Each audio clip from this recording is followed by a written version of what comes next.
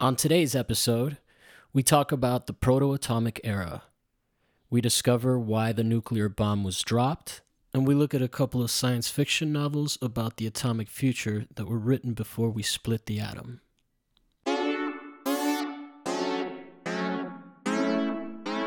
Yeah. I would say I'm definitely most interested in the worthless areas. Yeah.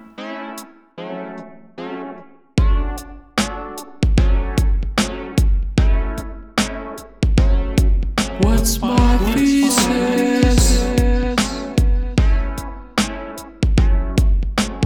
What's my thesis?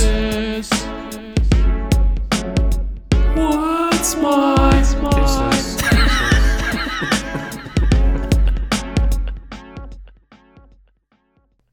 Welcome to What's My Thesis. I'm your host, artist Javier Proenza. Every week, I share the answers I found to the questions I have. Join me as we explore and expand my worldview through research and ask, what's my thesis?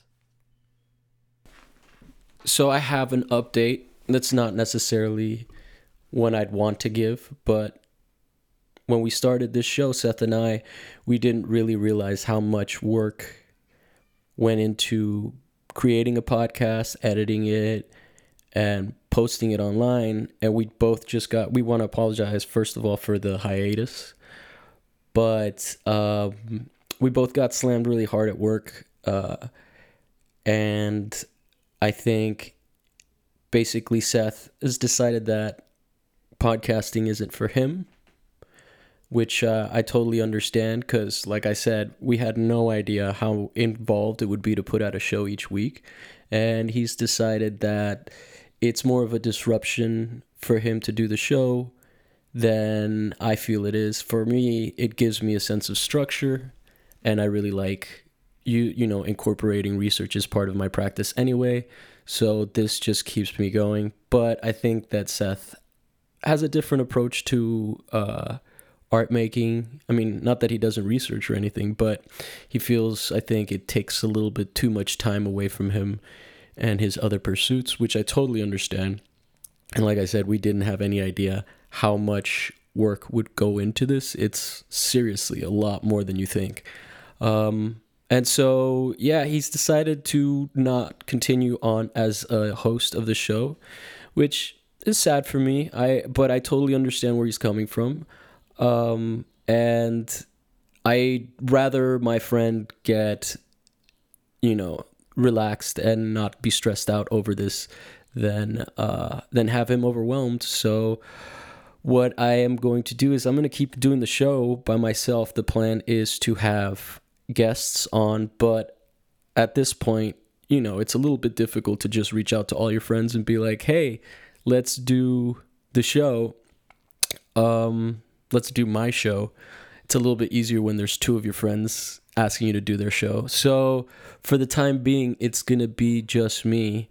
But I want to give a big shout out to Seth, first of all, because there's just no way that I would have been able to get to the point where I got myself podcasting. I wouldn't have even had the audacity to do it by myself. And obviously the show's going to be changing a lot, but with his help, I was able to sort of find my voice, and, it's going to be different, but I wouldn't have the confidence to keep going if it wasn't for Seth. And I also want to give a shout out to all the friends of the show that have been very supportive, specifically Sue Ellen, who's a very kind person, and I just saw recently and had a very nice conversation with. But yeah, and then also our friends Aaron and Bryce, who have been there for us from the very beginning and have basically told us that the show was good to begin with and that there was something there to keep doing. So yeah, I just want to give some love to all the people that have been a part of it from the beginning.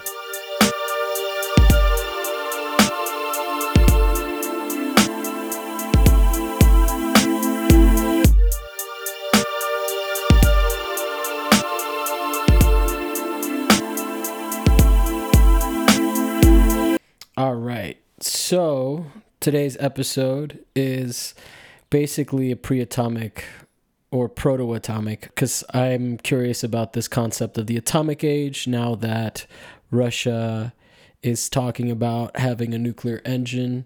It made me think of a lot of things that I was curious and interested about when I was growing up. And so, yeah, it helps to know what the atomic age is, and the atomic age, or the atomic era, is the period of history following the detonation of the first nuclear or atomic bomb, Trinity, on July 16th, 1945, during World War II. So that's from Wikipedia, and I'm assuming that that is the name of, obviously, the two bombs have these. The two bombs that they dropped on in Japan have these very sort of glorified names that are, I just kind of don't want to say them on the show. So, and by the way, this is not going to be a bummer. A bummer episode. I just kind of want to talk about this stuff as it happened. We're going to talk about a few books that relate to this in terms of the progression to the bomb and what kind of stuff was being written about in science fiction in relation to the science that was happening at the time. And we'll see the nuclear chain reaction was in fact predicted by a science fiction author and may have influenced one of the guys involved in making of the bomb. So the bombings in Hiroshima and Nagasaki. Oh, that was my trigger warning, by the way, because we're going to talk about some things that are strange about propaganda. So the bombings in Hiroshima and Nagasaki at the end of the World War, and it was at the end, it didn't end the war, and we'll look into why I say that in a little bit, but the bombings were the first large-scale use of nuclear technology and led to big changes in technological development and sociopolitical thinking. Now, it helps to know what a nuclear reaction is. So, again, from Wikipedia, and if I mispronounce any of these words, I apologize. The process in which two nuclei, or else a nucleus of an atom and a subatomic particle, such as a proton, neutron, or high-energy electron from outside the atom, collide to produce one or more nuclides that are different from the nuclides that began the process. Thus, a nuclear reaction must cause a transformation of at least one nuclide to another. For it to be considered a nuclear reaction, it needs to transform into another kind of nuclide, which is similar to how in a chemical reaction you get transformation. Like if you burn something, you start with something, one kind of thing, and then you end up with something else, right? So, which would be a basic kind of chemical reaction. So if they don't change, they don't qualify. So that's a nuclear reaction. What's a nuclear chain reaction? A nuclear chain reaction occurs when one single nuclear reaction causes an average of one or more subsequent nuclear reactions, thus leading to the possibility of a self-propagating series of these reactions. The nuclear chain reaction releases several million times more energy per reaction than any chemical reaction. Which, when you discover something like that at the time, can definitely be pretty exciting, right? You find this new source of energy and you don't necessarily know what is going to happen, what the consequences are. But at the time, you're like, holy shit, this is crazy. Nuclear chain reactions, like the ones used in the World War II bombs, were hypothesized as early as 1933, and the first human-made self-sustaining nuclear reaction took place on December 2nd, 1942. And that took place at Chicago Power 1. The first nuclear reactor was part of the Manhattan Project, which was when the Allied forces pushed to create the bombs that would eventually be used on Hiroshima and Nagasaki. There's a lot to be said about the impact the bombings had on Japanese culture. Things like Godzilla and Akira, the anime movie, are all really offshoots of that cultural experience that was really horrifying.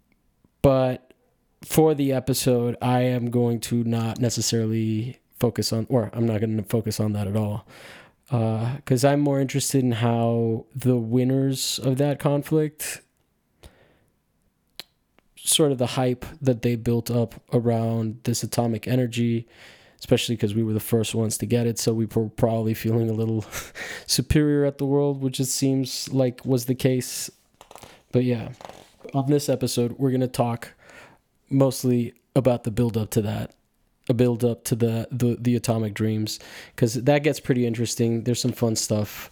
Like there's a concept of peaceful bombings with nuclear warheads, and we'll discuss that next episode. But for now,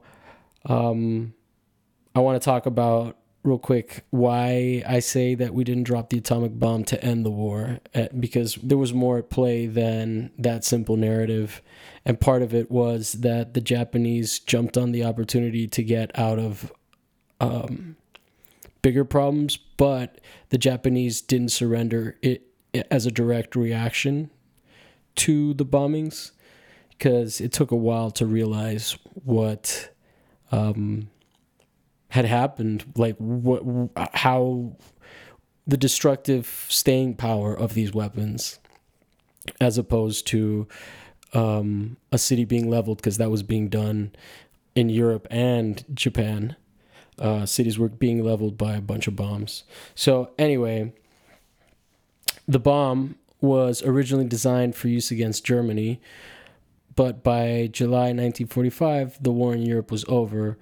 And in 1943, this guy, Curtis LeMay, which would later be known as the Demon LeMay, all of this is coming from Oliver Stone's documentary series, The Untold History of the United States.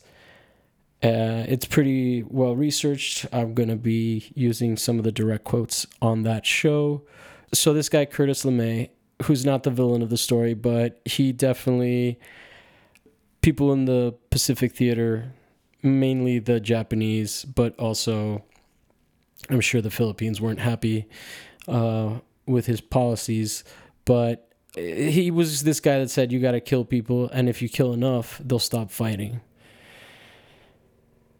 And he sort of came up with the idea of area bombing. I mean, he didn't invent it. Obviously, the Germans were doing that in the UK. But before him, the US sort of maintained these moral guidelines that would only let them bomb certain targets that were specific to the war effort. And the Air Force was having morale issues at the time because it wasn't necessarily the most effective way to wage war in this particular war. I don't know. I don't know enough to make a moral decision on that. But eventually, Curtis LeMay took up the idea of area bombing, which once he moved to the Pacific Theater would take on a different name, and he turned around the war effort because people. He actually, I think, he would even lead the charge with planes, whatever that is. He would fly like the first plane in the bomber raids. And so he directed his efforts to the Pacific in late 1944. And that's where he started calling the idea of area bombing terror bombing, which is an interesting term because it sort of relates to how we approach bombing now. Imagine if you live in a place where you prefer a cloudy sky because it makes you feel safe, and bright blue skies make you feel vulnerable because drones that you can't see because they're flying so high up in the sky can just randomly take you out. It's pretty crazy the way that warfare happens right now. Yeah, I understand the concept of terror bombing, and that's maybe not a brand that nowadays we associate with ourselves because we call it different things. You know, we label certain kinds of bombings terror bombings. But back in World War II, that's what one of our most important dudes in... Again, I'm ignorant. This affected Japan, but in my personal experience, I went to Manila. I went to Intramuros, which was the Spanish Old Town in Manila. And it's a really small area. I hesitate to say how many miles it is, but there's not a lot left of it. It was really charming, and obviously it has its colonial roots, but it was beautiful. And one of the things that the people that were hosting me there took me to see was basically it was a tour guide, but it was basically a one-man show where this guy just took you through the history of why Manila is the way that it is now. And it's a strange place, but I mean, like, I don't mean that in the pejorative. It's just I'm not used to the amount of traffic that you have to deal with. There's some really, like Manila specifically, there's some really beautiful beaches all around. I went to a very nice beach called Boracay, if I'm not an idiot. But yeah, it used to be an Art Deco city.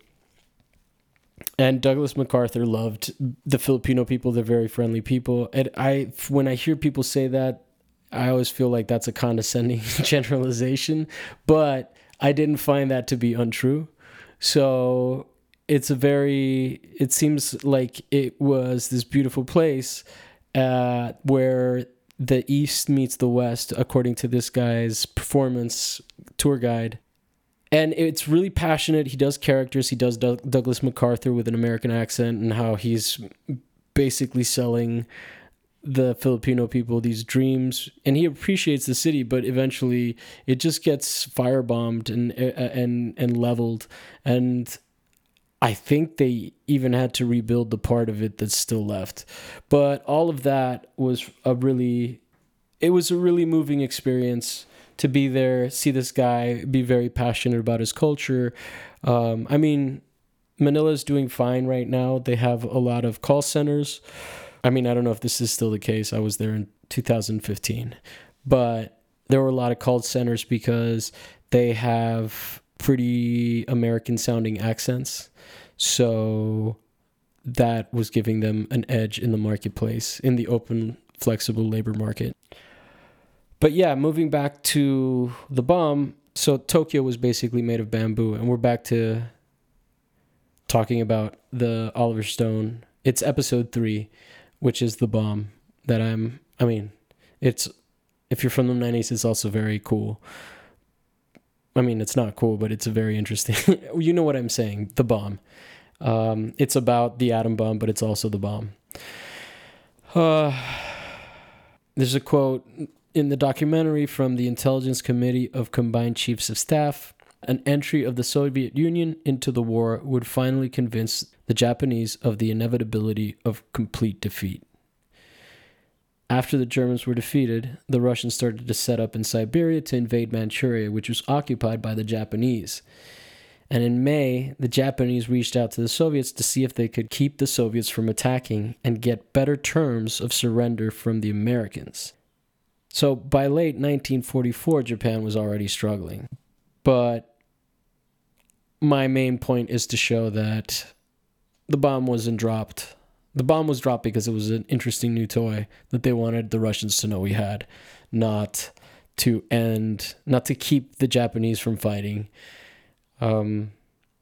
So General Eisenhower has a quote about how he felt about using the bomb. And he says, "I was against it on 2 counts. First, the Japanese were ready to surrender, and it wasn't necessary to hit them with that awful thing. Second, I hated to see our country to be the first to use such a weapon." And then even Curtis LeMay, the demon, who invented terror bombing, said, "Even without the atomic bomb and the Russian entry into the war, Japan would have surrendered in 2 weeks. The atomic bomb had nothing to do with the end of the war." So I don't want to dwell on the gory shit because it's pretty horrifying. It seems disrespectful not to say who died or not to say how many people died. So I'll try to keep it, try to walk that line. But August 6th, 1945, we bombed Hiroshima. We destroyed an area of 1.2 miles in all directions. And there was a 40,000-foot mushroom cloud. In that bombing, tens of thousands died instantly. and about 140,000 were dead by the end of the year, 200,000 by 1950. But the U.S. only reported 3,243 enemy soldiers killed. After that bombing, the Japanese did not surrender. Then the Russians attacked Japan on August 9th in Manchuria and Korea and some of the other islands that were held by the Japanese. This historical event gets overshadowed and forgotten because in the early morning on August 9th, America dropped its second bomb on Nagasaki. And for that one, 40,000 died immediately, and only 250 were soldiers. Japan still didn't surrender because Japanese cities were being wiped out through all of 1945.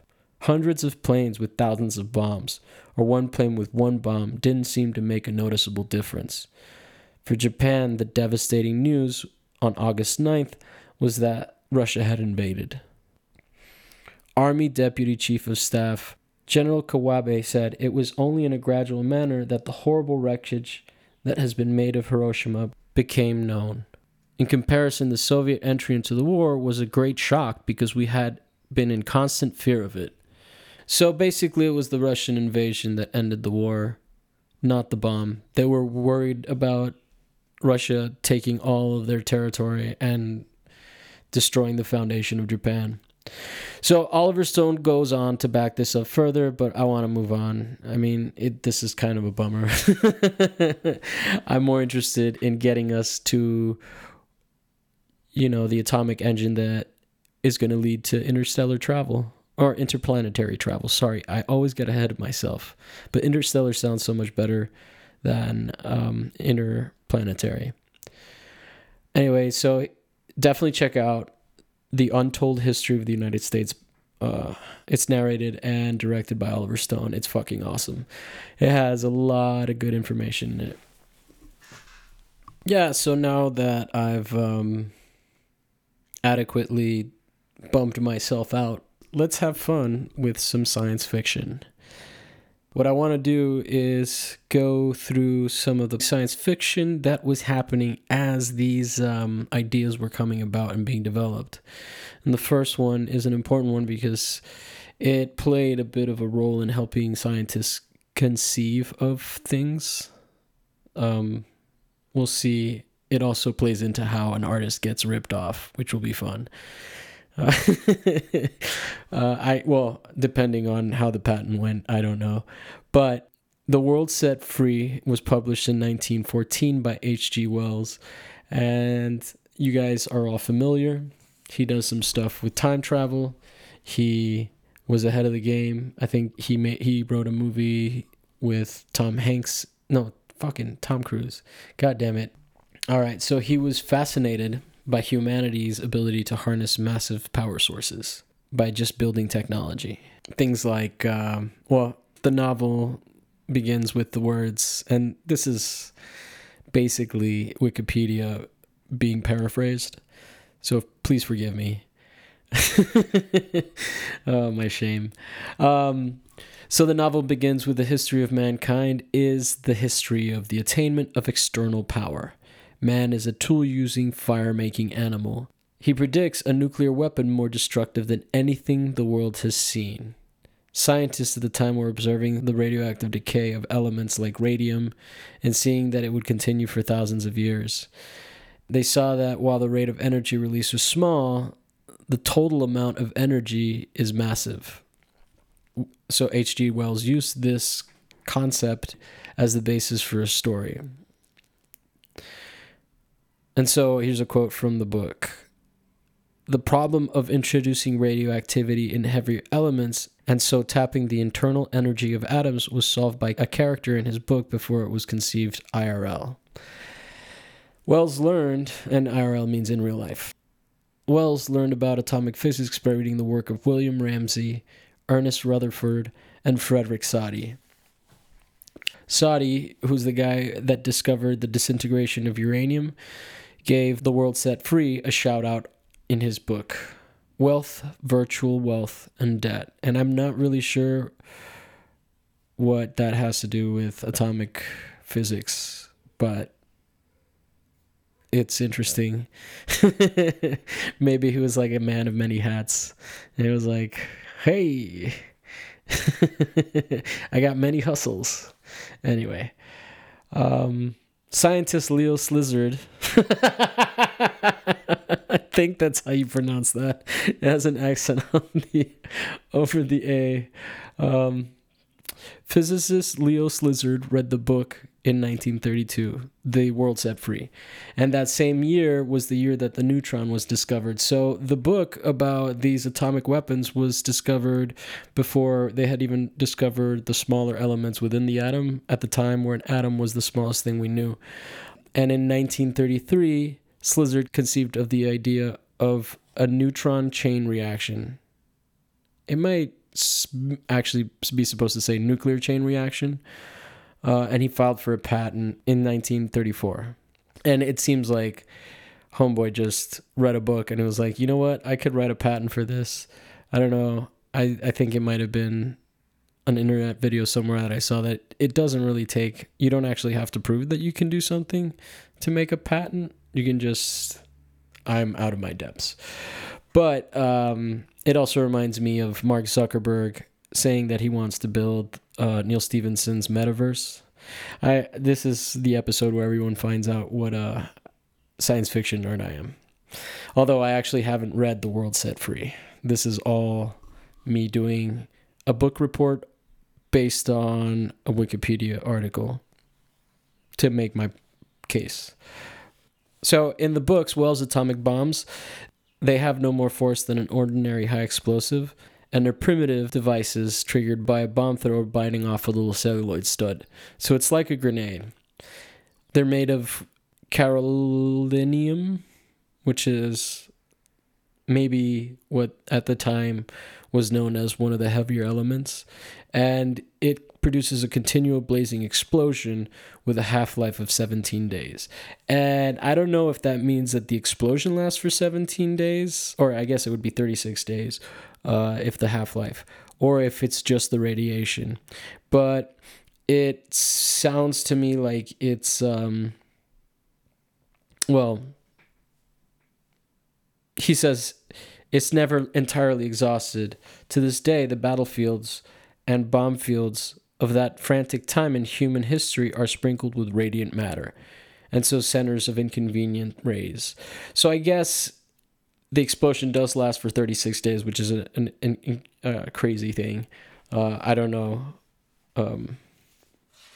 That doesn't sound exciting. But it also seems like it's a grenade that poisons the land, like kind of like a minefield, but instead of explosives, it's just polluted by radiation.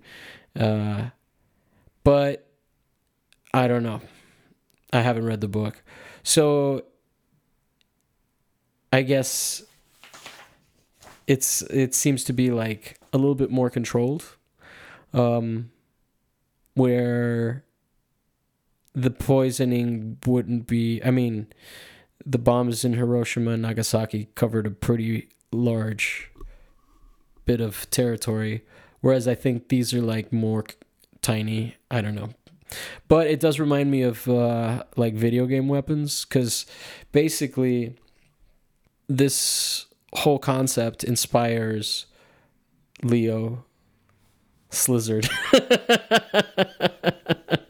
I'm sorry, Szilard family.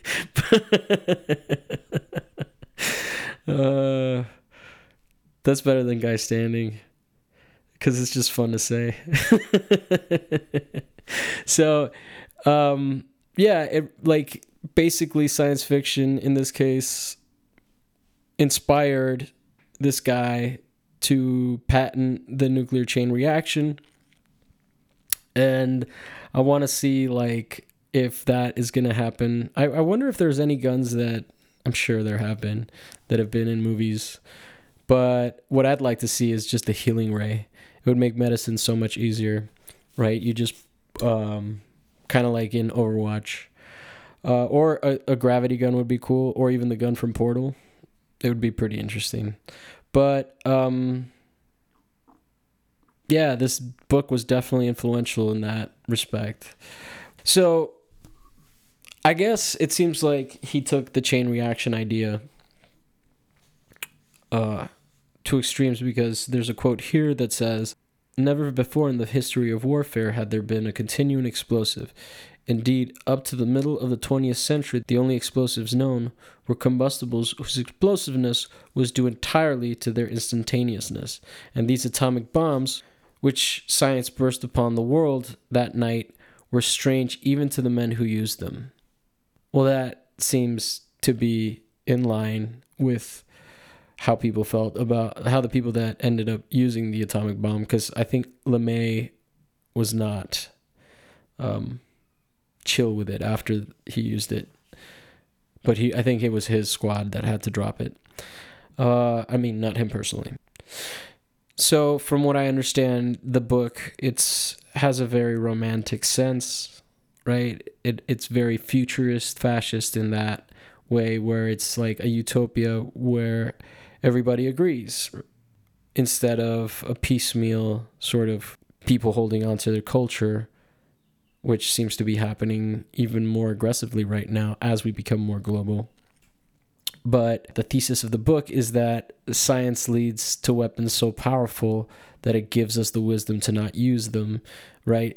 We escalate to such a destructive force. If you look at this quote in the book, it says, "Certainly it seems now that nothing could have been more obvious to the people of the early 20th century than the rapidity with which war was becoming impossible. And as certainly they did not see it until the atomic bombs burst in their fumbling hands. Although the 19th and 20th centuries, the amount of energy that men were able to command was continually increasing. Applied to warfare, that meant the power to inflict a blow, the power to destroy, was continually increasing. There was no increase whatever in the ability to escape. Destruction was becoming so facile that any little body of malcontents could use it.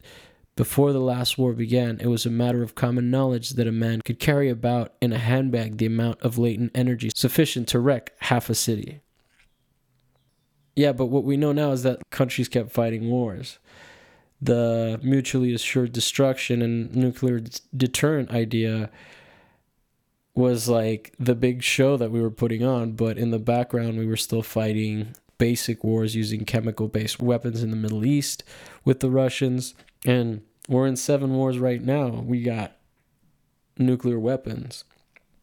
But what's interesting here is that dirty bombs were predicted, right? The idea of someone just carrying a small weapon that was used as heavy propaganda during the Second Gulf War. Is that what it's called? The war in Iraq? That was like a thing that's a concept that's been around since the idea of nuclear weapons, which was before the existence of nuclear weapons. So and I'm not necessarily saying that he's wrong, maybe we just haven't gotten to this point, but Wells saw war as the inevitable result of the modern state. The introduction of atomic energy in a world divided resulted in the collapse of society. The only options for humanity were the relapse of mankind into agricultural barbarism or the acceptance of achieved science as the basis of a new social order. Again, fascist utopian. In the book, the threat of nuclear weapons is resolved by forming a world government. Everybody has to agree, right? But that's just not the case right now. Maybe someday. Maybe. From the first, they had to see the round globe as one problem. It was impossible any longer to deal with it piece by piece. They had to secure it universally from any fresh outbreak of atomic destruction, and they had to ensure a permanent and universal pacification. And so all of this, again, I've called it futurism, but it's all happening at the same time that Marinetti was expressing his futurism. In the book, atomic energy has solved the problem of work. In the new order, the majority of our population consists of artists. Again, an idea that's not new, right?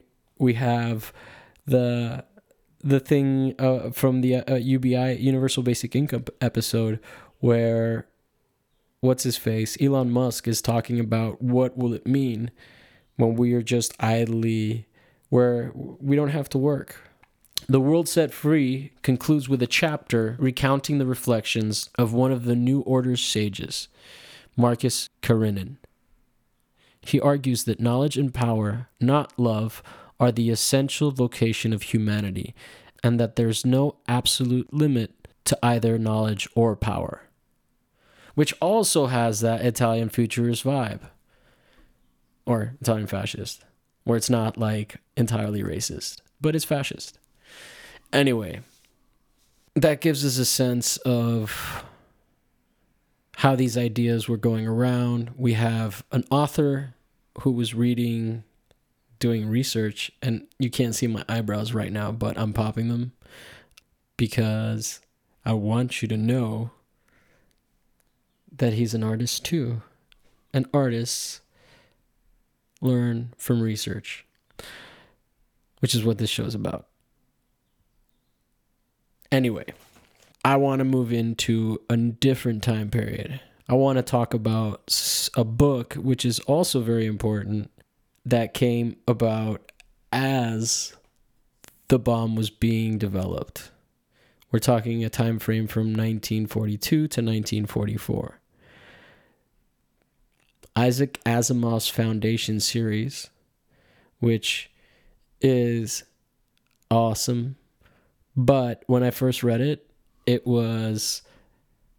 I just thought it was a normal novel. I didn't realize it was an anthology series. It's actually 4 or 5, depending on which source.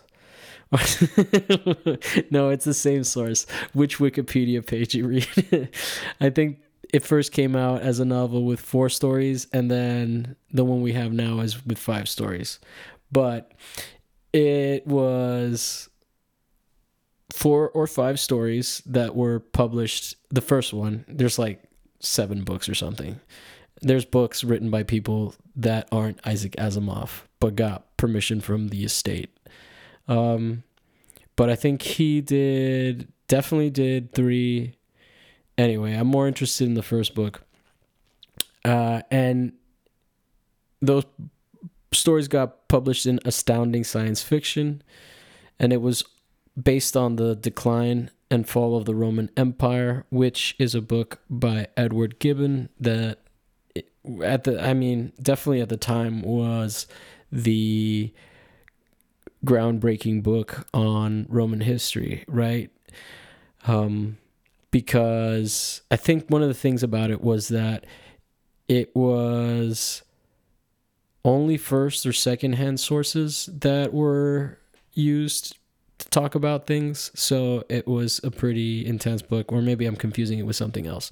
But that's what makes the book or the Foundation series really fun, because it was written as the bomb was being developed, and it's based on this concept of psychohistory, which is psychohistory is a fictional science in the books which combines history, sociology, and mathematical statistics to make general predictions about the future behavior of very large groups of people, such as the Galactic Empire. Yeah. This is a lot more fun. Anyway, again, think of the Roman Empire, but with interstellar travel.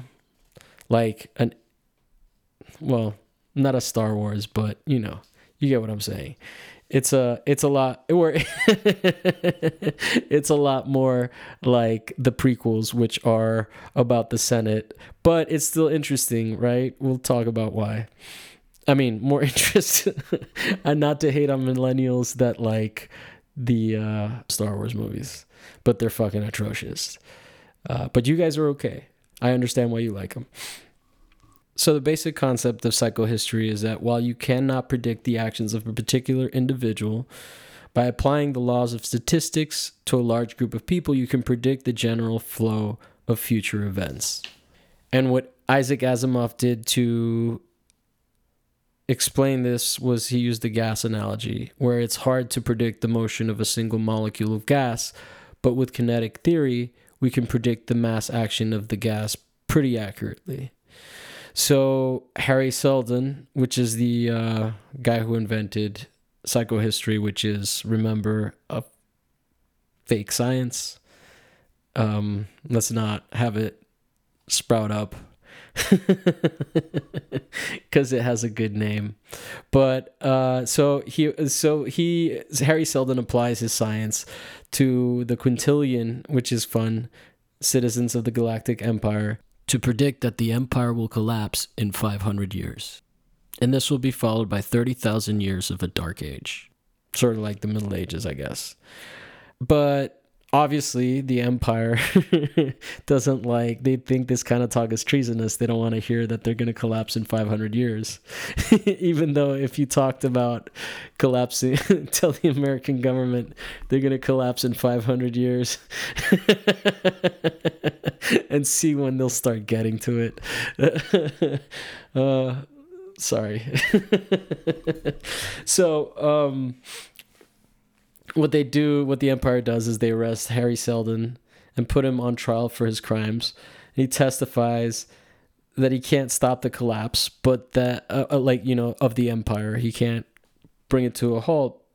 But what he can do is by preserving all human knowledge in the Encyclopedia Galactica, they can limit the Dark Ages to 1 millennium. So he's basically talking about shaving 29,000 years from this Dark Age, because if you compile all the knowledge in human history, and this is why, I guess, why Gibbon's book was so thorough and all of that. I think there was in Alexandria, there was a library that historians lament having lost because it burnt down and a bunch of information was lost.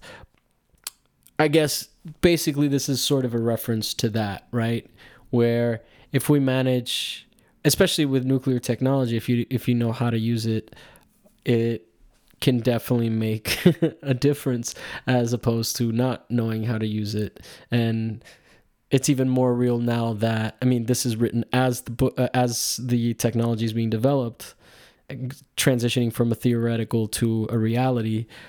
But now we know, well, it's interesting, and kind of what I want to cover in the next episode is this idea of like, well, it's dangerous on Earth, but with the nuclear engine that, and we'll also talk about applications on Earth and the dangers of that. But since you can just keep it in space, it's an interesting thing that now the technology might be developed beyond a point where it would have been developed otherwise. This is just me talking shit. I don't know.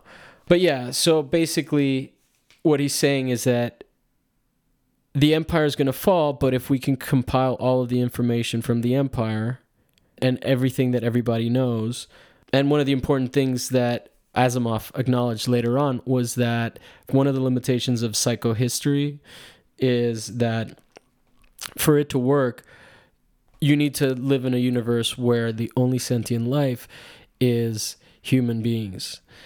Because I guess you can't statistically and scientifically interpret a alien race that you don't know. It's all crazy, nerdy shit. So I'm sure we've lost like everybody at this point. But I guess instead of making this dude a martyr, what they do is they send him, this guy talking, well, I guess he's not talking about against the Empire, he's just doing science. But the Empire sees it differently. And they don't want to kill him and make him a martyr. So they send him to a remote planet called Terminus, where he establishes the Foundation. And out of the spotlight where like he can't cause problems for the Empire. And this is where it gets kind of fun, because the Foundation is a large colony of scientists that compiles the knowledge to make the Encyclopedia Galactica. But they're essentially cut off from the backing of the Galactic Empire because they're so far away. And this is where the Edward Gibbon book, Decline and Fall of the Roman Empire, comes into play. They're technically under the Empire's protection, but the 4 nearby kingdoms have declared their own independence, and the scientists on Terminus are the only ones in this corner of the galaxy with atomic technology, but they don't have atomic weapons. So it leaves them vulnerable because the kingdom wants that. You know, they got the goods. they got all this science. That's a funny way to phrase it. But they got all this cool stuff, like CD players kind of shit, and they want to just jack them. I mean, I'm like breaking it down to like wanting to rob somebody because you're a bully, not what the book talks about. There's no CD players. But that leads us into an interesting thing that happens in the book, which is what the mayor of Terminus does to sort of deflect this potential for aggression from nearby states is he starts to share the scientific and medical technology with the kingdoms to just keep the kingdoms chill. And when we talk about medical technology, it's also atomic, right? Because we actually have atomic technology now, which is also interesting. But I didn't read enough about. I just wanted to give it a shout out.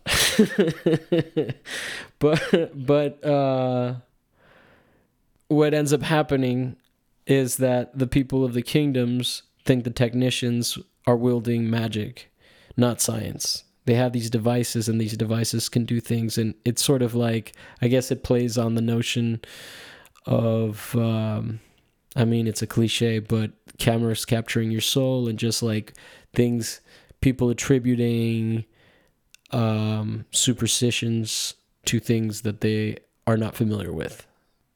Superstitions where they're familiarizing things, whatever. You get what I'm saying. So they see the technicians as holy men. And what the mayor does is he sets up their technology program as a religion. And then the technicians who maintain all this equipment form an atomic priesthood who run and maintain the technology of nuclear power. So these priests travel the worlds of the four kingdoms fixing stuff, but they do it as like not deities, but empowered by deities. How does that shit work? I don't even remember. And so to fill their ranks, they recruit from the population of those worlds, and the priesthood is taught that this galactic spirit guides the operation of the Foundation's technology. And the recruits are taught the operation, but not the theoretical underpinnings of the Foundation's technology. So they have access to this cool stuff, and they basically learn enough to run it and maintain it, but not enough to really empower themselves.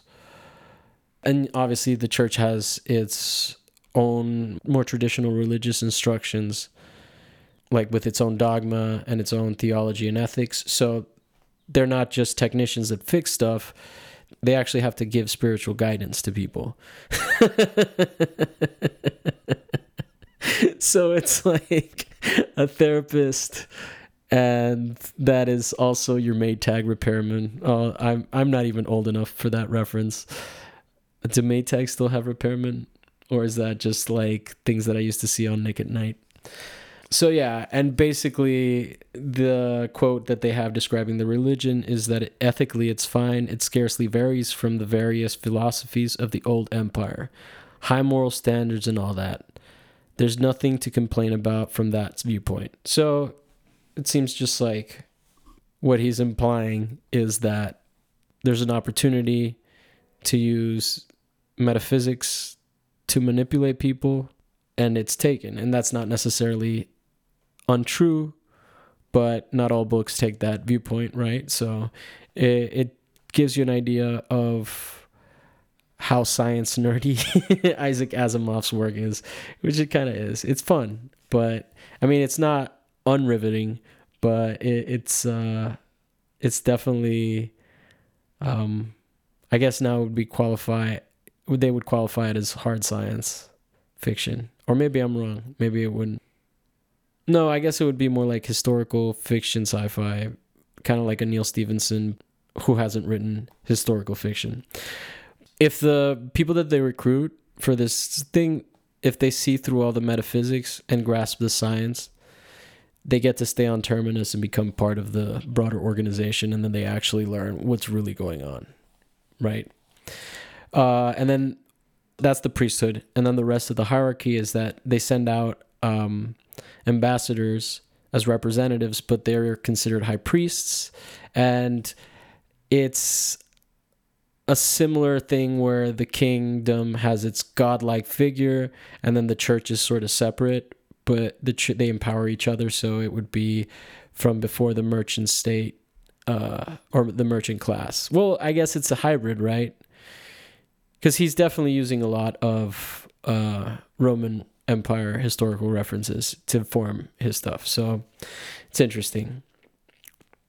And then the mayor obviously calls himself chief primate, which is it's a weird phrase. It's so it also seems like, oh, we're so science-based that eventually we'll acknowledge that we're monkeys or that we're primates, or you know what I'm saying. Like, that's not a popular.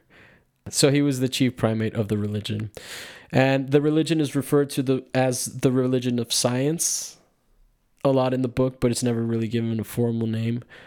But people, when they refer to this religion outside the book, call it scientism. And this is fun. From the Wikipedia article, I'm just going to read this last part because it's interesting. The power of scientism's pronouncements is greatly enhanced by the fact that its rituals and observance are powered by technology and science, and therefore its clergy can reliably produce miracles on demand. The holy food is actually medicine, so it really does cure the sick. The throne of the king really is a flying machine, so he can truly levitate over subjects with a glowing aura.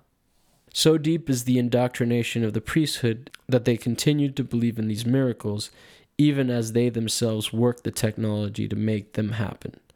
Most significantly, scientism can follow through on its threats when the people offend the galactic spirit, casting the Navy adrift and shutting down the entire planet except for the temples with a word from a priest. And so I'm going to kind of end it there because it's a lot of stuff. But next episode, we're going to get into more the atomic age. This is sort of the precursor, right? This is how people saw nuclear power as it was, or not everybody, but the bigger names that lasted. So, but next week, we're going to talk about more of the atomic age and how it's extending into now. But what I find interesting about this description of the pronouncements of scientism is that it ties nicely into something that I want to cover later on, which is this guy who wants to establish a new religion with an artificial intelligence godhead. And in articles that I've read about it, what people have said is that it's an interesting transition that's going to happen in our lifetime, where people are going to start believing. It's sort of the same idea, right? That you're believing in a practical existing thing that can actually do things for you, which is scary too, because if you worship one algorithm versus another, what can these algorithms do? It gets fucking crazy. Anyway, I'll leave you guys with that. And just a reminder that religion isn't going to go away. So fucking accept it. We're not becoming more secular. We're just going to find new things to believe in because that's just how it is. And it's not necessarily the worst thing. You don't believe in a God. I kind of don't care. Not that you don't believe in a God. I just kind of don't care either way. I'm more interested in how people think about God and approach him than I am in having a definitive answer. But that goes into another episode, which involves chaos magic, which, shh, don't tell anyone I said that.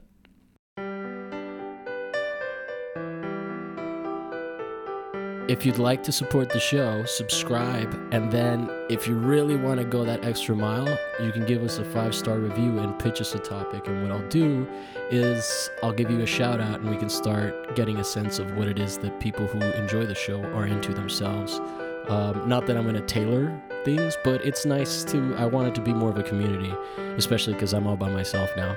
So, yeah. You can find the show on social media as @What'sMyThesis, and I am @Javier Proenza. I'll leave the spelling to you on all social media sites that we care to use.